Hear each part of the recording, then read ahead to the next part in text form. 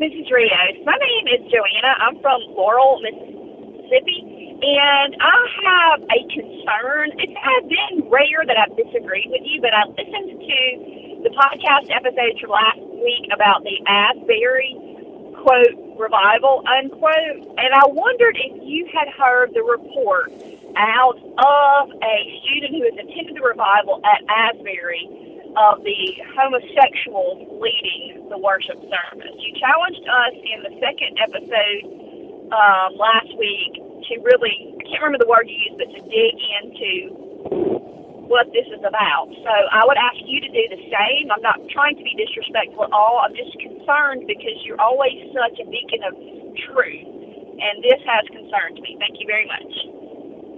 Well, Joanna, that's a great challenge for me. So we're going to address that in just a second. I want to thank you for your call and your inquiry about that.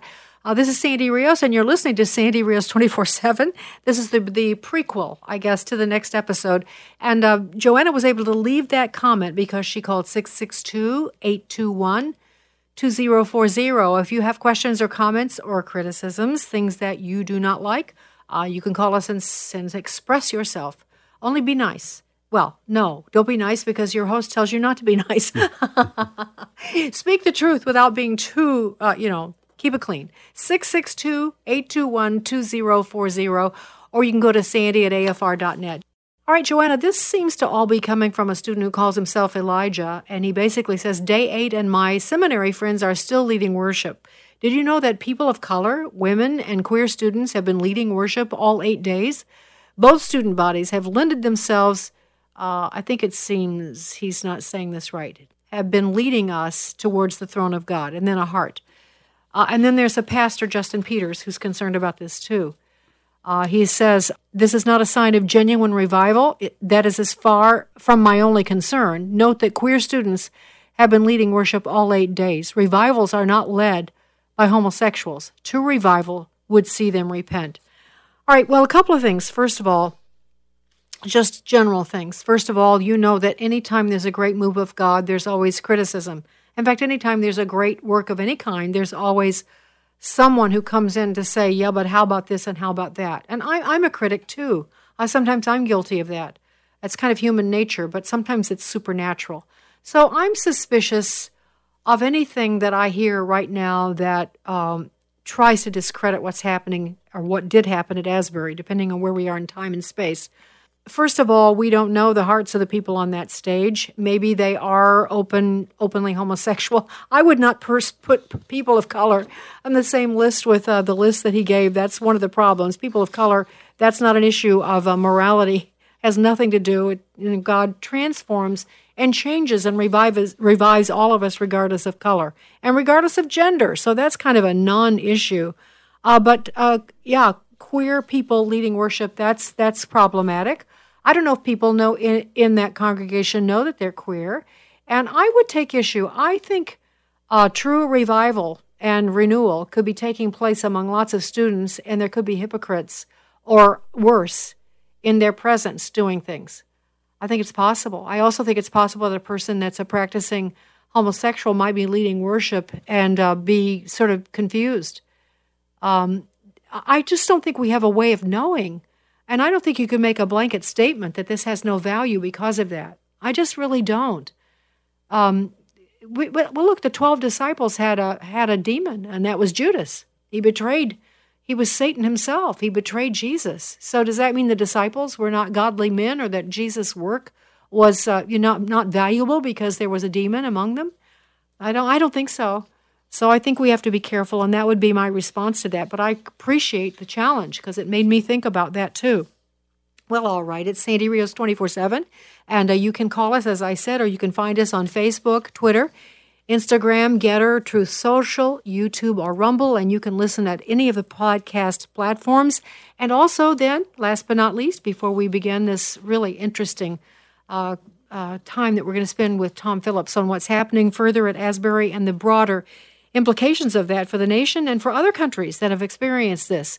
Preborn has been our sponsor, for which we are very grateful. And together we have saved, in a little bit more than a month, about 300 babies. And I think that's wonderful myself, and I want to thank you for that. If you go to preborn.com/Sandy, preborn.com/Sandy, you can provide an ultrasound for one woman who's confused about whether to keep her baby or not. And over half of them decide to keep their babies when they see that wonderful picture, that really vivid image of their child, their little boy, their little girl. $28 buys one ultrasound, and $140 can rescue 5 babies from a mom who is just considering terminating their lives. So if you'd like to help, please do. It's preborn.com/Sandy, preborn.com/Sandy. Well, in past episodes, you've heard me mention that there were 2 great awakenings or revivals or renewals in this country, one before the Revolutionary War and one before the Civil War. And that's going to be the topic of our discussion today. I think you're going to love this. So sit back and relax and enjoy this episode of Sandy Rios 24/7. From American Family Radio, Sandy Rios. We are not called to be nice. We are often called to be confrontational. And here with me in D.C. is Fox News contributor Sandy Rios. I think the most important thing we need to demonstrate to our children is genuineness. That we actually believe what we say we believe. Longtime Fox News contributor Sandy Rios, thanks very much for being with us. Seek justice. Not social justice, but God's justice. What's right and what's wrong. Sandy Rios is with the American Family Association, a pro-life radio talk show host. We've got to say this is the line. Life is sacred. Director of Governmental Affairs for the American Family Association. Step up. Speak up. Say something. Do something. So we keep hearing about this. There haven't been many news stories on it, but it's all over social media, on TikTok, actually, of all places. And reports that people are flying in from Singapore and New Zealand to join whatever this is. And so we thought it'd be worth finding out, what is it? Allison Perfader is the student body president at Asbury University, and she joins us tonight. Allison, you're so nice to come on. Thank you. What is this, do you think? Right, what is this? That's what we I mean, that's the question, right? And a theme or a Bible verse that we've all been sharing with each other is Habakkuk 1. And the Lord says, look at the nations and watch, for I'm doing something in your day that you wouldn't believe if you were told. And it's happening, and we can hardly believe it. Well, it seems remarkable. I mean, so many stories, you see them and you think, that's very different. I'm not quite sure what it means, but it's worth learning more. So my understanding is this began in a completely conventional service, and a boy got up and started talking about his own flaws, and then something changed in the atmosphere and it never ended. Is that fair? That's completely what happened. So here at Asbury University, 3 mornings a week, we have chapel at 10 a.m. sharp. The whole student body gets together and we sing praise to the Lord, and we hear a message from a speaker. And for seemingly no reason at first, on Wednesday, February 8th, it didn't end. And that's kind of the logistical side of what's been going on. And then, you know, on the deeper side of things, what's been happening here since Wednesday is there's a young army of believers who are rising to claim Christianity, the faith, as their own, as a young generation and as a free generation. And that's why people can't get enough. All right, Sandy Rios with you. And by now, of course, almost all of you that listen to this podcast have probably heard what's going on at Asbury. As of this taping, I think it's still continuing. But this will be a timeless discussion because this is a move of God that will have impact for years to come. While this was kind of just breaking loose, I had the privilege of having dinner with our next guest and him and his wife at a recent conference. And they are deeply, at the time, were and still are deeply involved with Asbury and knew a lot about it. And further, my guest, Dr. Tom Phillips, is an expert on revival in this country. He's an expert on the great awakenings that took place in this country. And so I was eager to invite him to be our guest, and he joins us today. Good morning, Tom. Good morning, Sandy. Thank you. It's just such a pleasure to have you. Now, let me give you a really, your bio is so long, but I'm going to hit the high points because I love it. And in fact, I'm going to use your words here. Tom Phillips follows Jesus as senior advisor of the Billy Graham Evangelistic Association in Charlotte, North Carolina. At the Billy Graham Association, Tom leads in sharing the Lord's vision with the next generation to spread the gospel by every effective means and to equip others to do the same. So with that, Tom has he's been in charge of the various meetings around the globe for Dr. Billy Graham for many years. and still works very closely. He's still on staff, of course, of the Billy Graham Association. He's written several books on revival and awakenings. His most recent is Ignite Your Passion for Jesus. So, Tom, I just have to ask you personally, because there's always a story. That's how God works in all of our lives. What in the world caused you to be so interested in spiritual revival? Sandy, that's a very good question. I came to Christ at 8 years old in an evangelistic service not too far from AFA's headquarters in northern Mississippi. And the evangelist said, how many want to live your life loving Jesus as he loves you? And I started out in love. And as a kid, I responded. Nobody thought I was old enough to understand what I was doing, but God led me. And I ended up in pre-med, becoming a surgeon, I thought, because I could share my faith. One day, God spoke to me in prayer and said, Tom, what's more important, helping a man or woman have quality of life for 70 years or helping a man or woman have life eternal? Certainly, we love our doctors, but God had called me into an eternal ministry. I did not knowingly disobey my earthly father. How could I disobey my heavenly Father? Prayed about seminary, ended up in the Baptist Seminary in Louisville, Kentucky, Southern. I did not even think that I fit in with the other guys. I'm not that pastoral, frankly. And then this wonderful man, first evangelism professor of Europe, Dr. Louis Drummond, came from Spurgeon's College, and he set up these courses, Revival 101, 102, 201, 202, 301, 302. And I thought, with my lack of knowledge, that he was going to be telling me how to do what Billy Graham did. We call Southern evangelistic campaigns revivals. So I began to go, and I realized that there was something I didn't know, that God could move on a society, a city, a nation, a people, a province, a state, and he could literally fall on, as he has at Asbury, on these young people and visit them. In the history of religion, no phenomenon is more apparent than the recurrence of revivals. And I began to see that. So in the third course, literally God spoke to me and said, I made you for this. So God drove me into the life of studying, praying for, and working for revivals. Even in the 90s, I had these lectures, and Mr. Graham let me give them before crusades. It was called Prescription for a Slumbering Church, because the word revival simply means to renew or restore. The best illustration in the New Testament is the prodigal son, away from his father, wasted his money, famine in the land, comes home. Father grabs this disheveled, emaciated, filthy figure, stinky figure, and says, for this my son was dead, is alive again, was lost, and is found. And that's what God means about the church. The church has turned its back on God in some ways. It's comatose sometimes.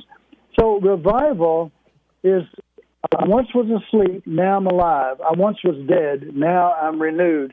I once was comatose, now I'm back. So it's a return to normal Christianity. It's evidence of vital religion. And so God drugged me into this.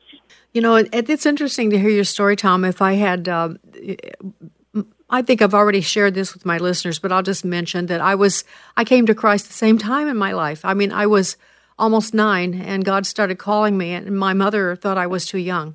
And I didn't even have the words to explain to her what was happening, and I fought. I really fought it. But I finally surrendered, and God just really came down. And I've just felt his hand, like, in a powerful way since I was just a girl.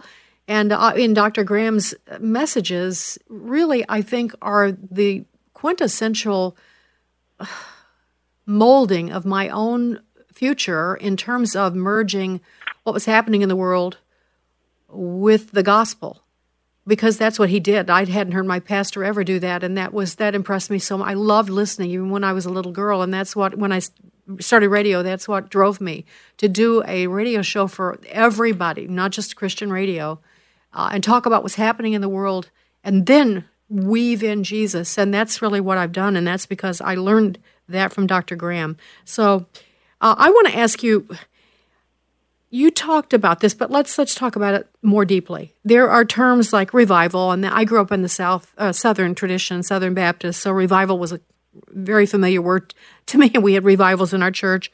But awakening is another term used for it in our country. And then before that, do you not think that the Great Reformation that started with Martin Luther was an awakening / revival situation also?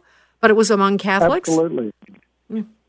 Absolutely. If the Catholic Church, the Universal Catholic Church, had responded to Martin Luther's theological concerns, we would be a unified church around the world today in many ways.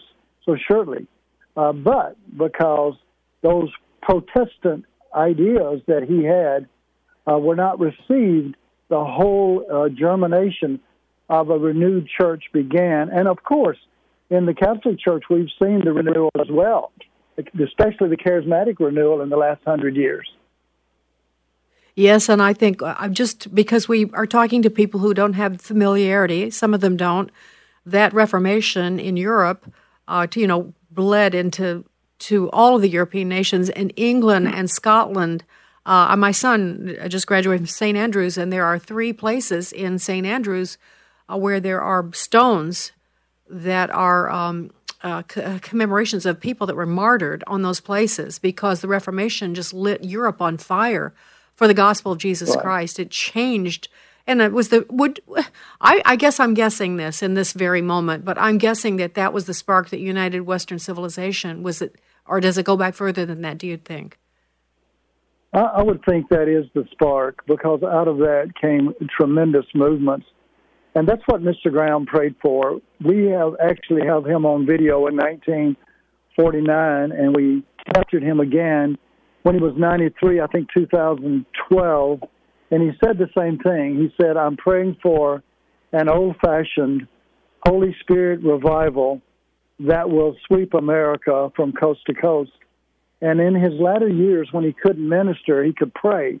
And in prayer ministry, he said, I'm praying the same prayer. So we literally today stand on not only Billy Graham's shoulders, but many, many, many who've gone before us. One great minister years ago, Dr. A.T. Pearson, said, there has never been a spiritual awakening in a country or locality that did not begin in united, and if I may add, united, persistent, persevering, concerted prayer. Prayer opens the windows of heaven on a nation, even in its darkest hour. And, of course, revival comes usually when a nation culturally is at its darkest, because light shines up best right before the dawn. When the sky is totally black on a moonless night, that's when light is best seen. And so God is calling us today, like those students at Asbury, or now Baylor, and now 20 other universities. He's calling those students, and he promises us this in the Bible. He says in 2 places that in the last days I will pour out my Holy Spirit, and it will be your young people who become the proclaimers. It will be your young people who become the visionaries of how to help others know that God loves them and has an eternal life for them. From creation, he made them to be known by him. Then it says the older men and women, hence my term spiritual advisor in my latter years at BGEA, will be the ones who encourage, train, mentor, resource, support, and also exhort, if necessary, the younger group who are the best today in social media. No one, as you may have heard, 36 million, and it's growing, 36 million views on TikTok on the word revival since Asbury started. And I'm sure it's much bigger than that today. Wow. No, I did not hear that. I did not hear that. I think, there's so much to say. And so I'm going to come back to that. I'm going to stay in history for a second. Because, of course, in the Reformation with Martin Luther, the thing that was, the social media of the day was the translation of the Bible into the people's language, and that spread like fire. So, and that caused this huge ripple. And then in England, the King James Version, when it was translated into English. But let's because we are, Americans are always so America-focused, and maybe forgive us, Lord, for that, but I want to come back to our country because there were two Great Awakenings. I find this so interesting, Tom. I know you know all about this. I know something about it.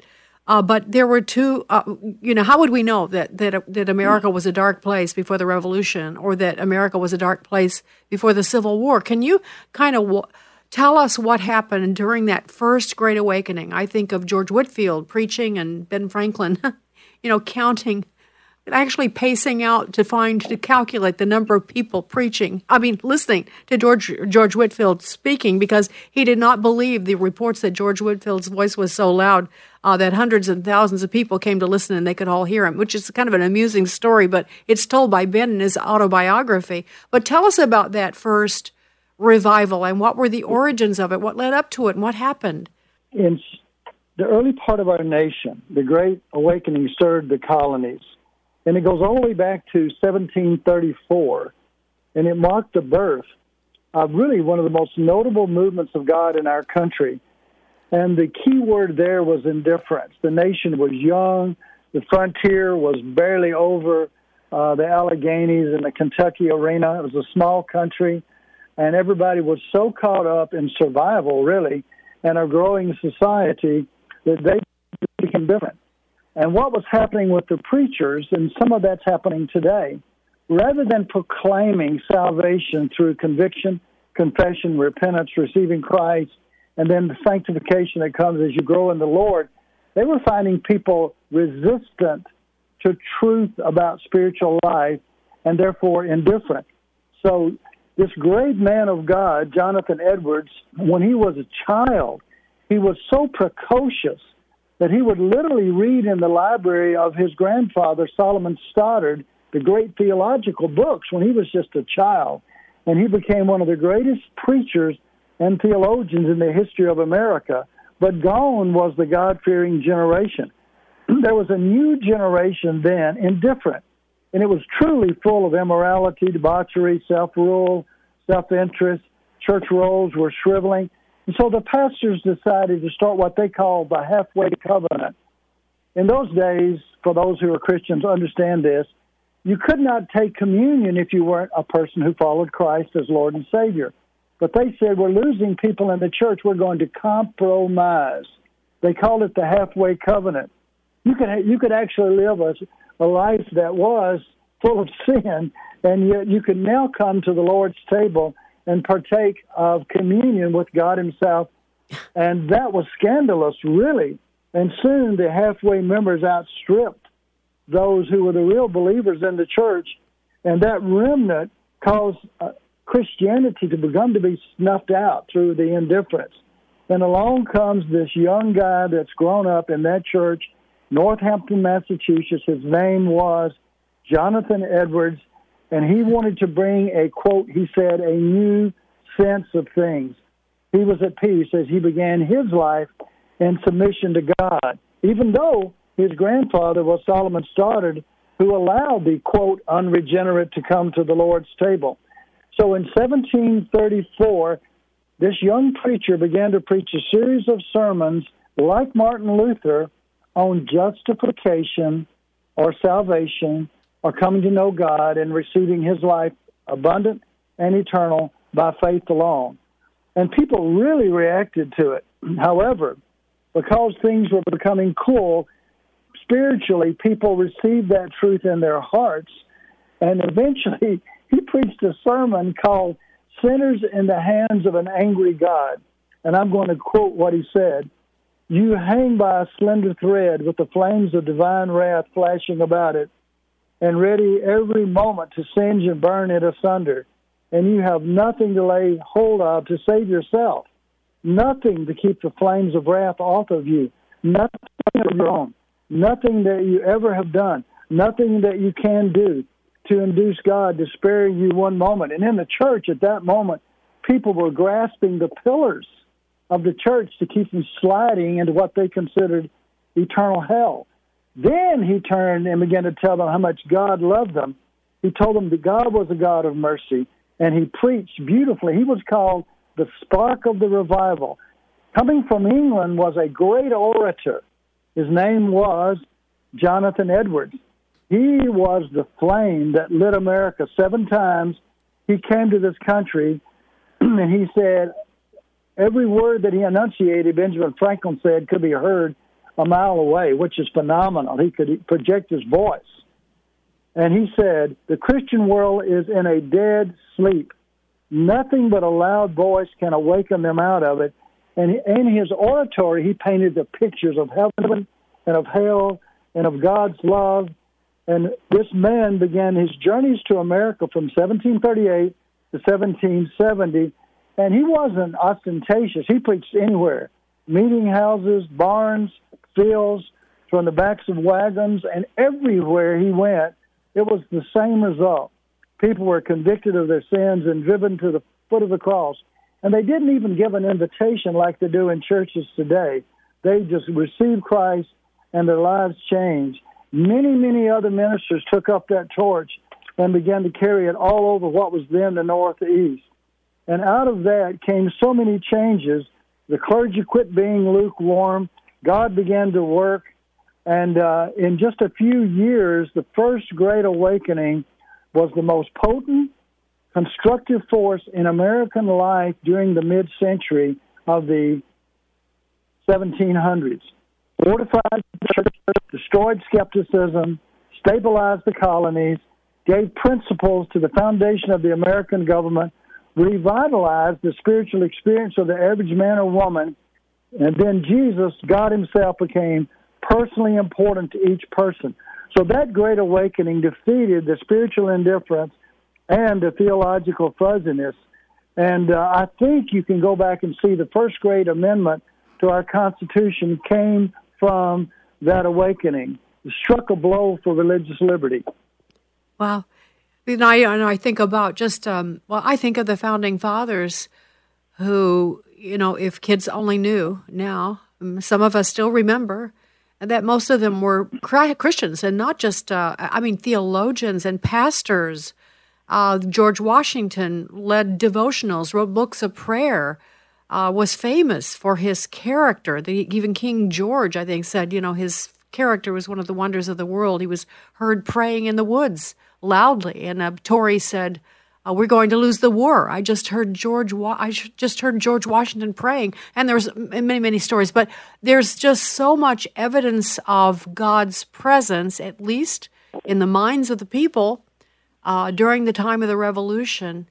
And isn't it just like God, Tom, to let a little nation, fledgling, who have turned their lives over to the Almighty God to defeat the greatest power in the world, which was Britain at the time. Isn't it just like God? Well, we know that the miracles that occurred in the Revolution were phenomenal. Whenever Washington's troops could have been destroyed, this cloud or mist came over them as they went across the Delaware.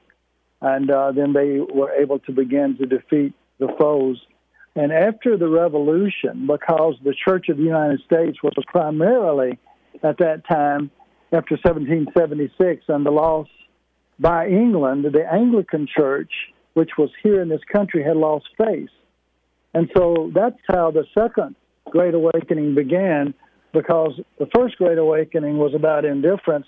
The Second Great Awakening was about infidelity. Well, if that doesn't make you want to listen to part 2 with Dr. Tom Phillips, I don't know what will, because in the next episode, he will talk to us about the Second Great Awakening, which took place right before the Civil War.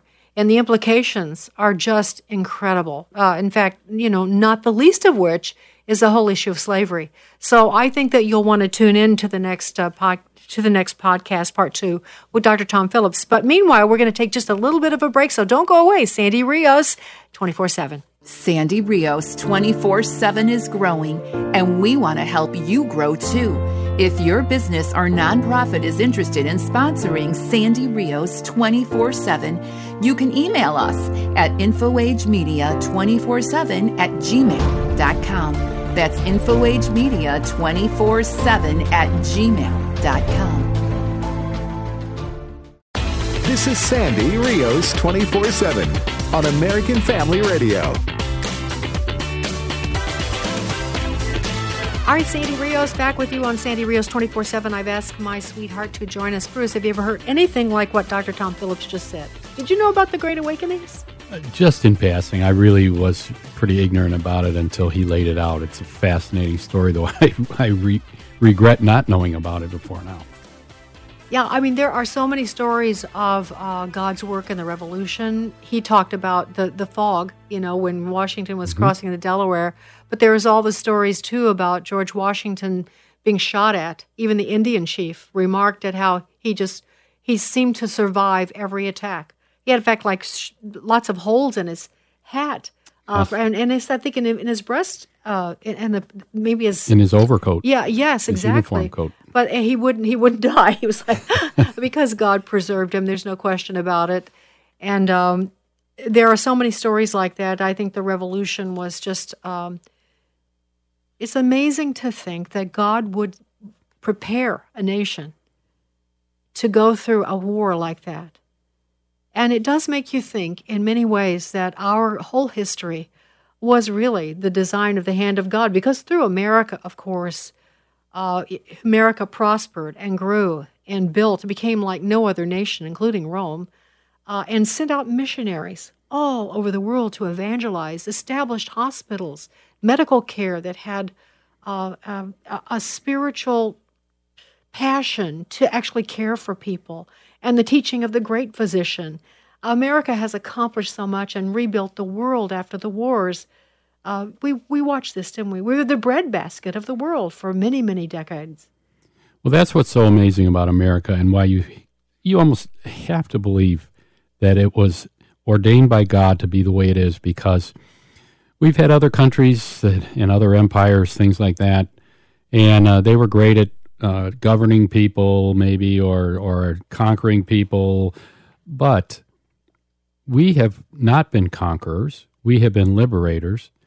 We have not kept our resources only to ourselves. We've spread them around the world, and in many of the ways you were just speaking about, not just financial resources, but the gospel. How many people have you talked to from other countries, and you ask them, well, where did you hear about the Lord? And they'll say, from an American missionary. A lot of times when a country is blessed, or just us as people when we're blessed, we get very lazy, and we want to keep what we have. We don't want to share it. And I think that's our human nature, really. And to watch what America has done, you can bring attention to all the warts of America you want, but you cannot take away our legacy. You cannot deny that America has liberated people around the world, has educated people around the world, and has brought the gospel forward to people all over the world. Yes, and it wasn't by accident. You have this awakening that happened, as he has described it, the First Great Awakening, Jonathan Edwards' sermon, Sinners in the Hands of an Angry God, and, blazing forth, preaching, people repenting. And that was the preparation for that war. And just the whole notion of Christianity. Thomas Jefferson, actually, what people probably don't know, ordered Bible study to be taught to the Indian tribes as we were expanding territory. It was a nation. Christianity was not the established religion for a reason, because they didn't want a state church. It wasn't because they didn't want Christianity taught. It was because they didn't want the state controlling the church. They knew that the church would be more vibrant and really continue to preach the gospel if they didn't have a state-appointed pope or leader. Or we all know what it's like now. If government controls anything, they make the rules, and it isn't about what it says in the Bible. And that's what they didn't want. The absence of Christianity or faith in government buildings or in government. If that weren't the case, they would not have put the Ten Commandments behind the seat of the Supreme Court justices and scripture verses all over the monuments in Washington, D.C.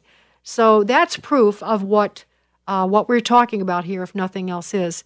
Any further thoughts about this, Bruce?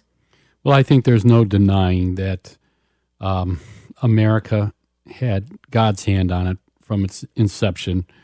And I think to say otherwise is rewriting history. But you think about how we are as people. We can never get along perfectly. And you're never going to hear unanimity that we believe the same thing exactly and we behave exactly in the same way. And it's easy to find someone who will throw cold water on something. And that's what I think is going on in the world today is people love to bring up the negative rather than the positive. And we become what Mr. Phillips talked about, indifference. We have incredible indifference now. And it's easy to become indifferent by being a naysayer. Just say, I don't want to believe that. I don't think that's what happened. And I can just sit back and do whatever I want. I don't have to follow any rules. I don't have to believe anything. And that's what I think, if we're going to have a revival now, that's what it's going to have to overcome is so much indifference that we have now. Well, and also dying to self, because we are pretty much about ourselves. And that's the precursor. You have to die to yourself in order for there to be revival. So even so, Lord, come, do what you have to do to change this country. Will that have started in Asbury? I don't know, but we're all watching to see. Preborn has decided to come alongside us and sponsor the show. We're very grateful. And what they do in order to save lives is they provide ultrasounds for women who are finding themselves pregnant and they're not sure if they want to keep the baby. An ultrasound reveals, often the sex of the baby. You can see the heartbeat. You can even see its features sometimes. It's just amazing. And when moms see that, over half of them just cannot bring themselves to terminate the pregnancy. And as I've said before, this is not like a trick. It's just reality. It's reality. They're seeing their baby for the first time. That's what Preborn does, and they've had tremendous success saving so many babies. In fact, 200,000 at least have been saved. And by the way, many of you have participated in this already and have saved some lives. We're confident of that. It's $28 for one ultrasound, and that helps one mom who's just confused about the baby inside her and one baby inside of her. And so $28 could save a life. So if you'd like to help us, go to preborn.com/Sandy. That's preborn.com/Sandy. Your gift is tax deductible. And of course, if you can afford more, if you've been really blessed and you're doing well financially, $140 gives 5 babies a chance at life. And so I hope that you'll do that. Go to preborn.com/Sandy. Thanks to all of you for listening, and I hope that you'll stay tuned to the next episode when we do part 2 with Dr. Tom Phillips and talk about the awakening that happened right before the Civil War. It's great stuff. Thanks for listening.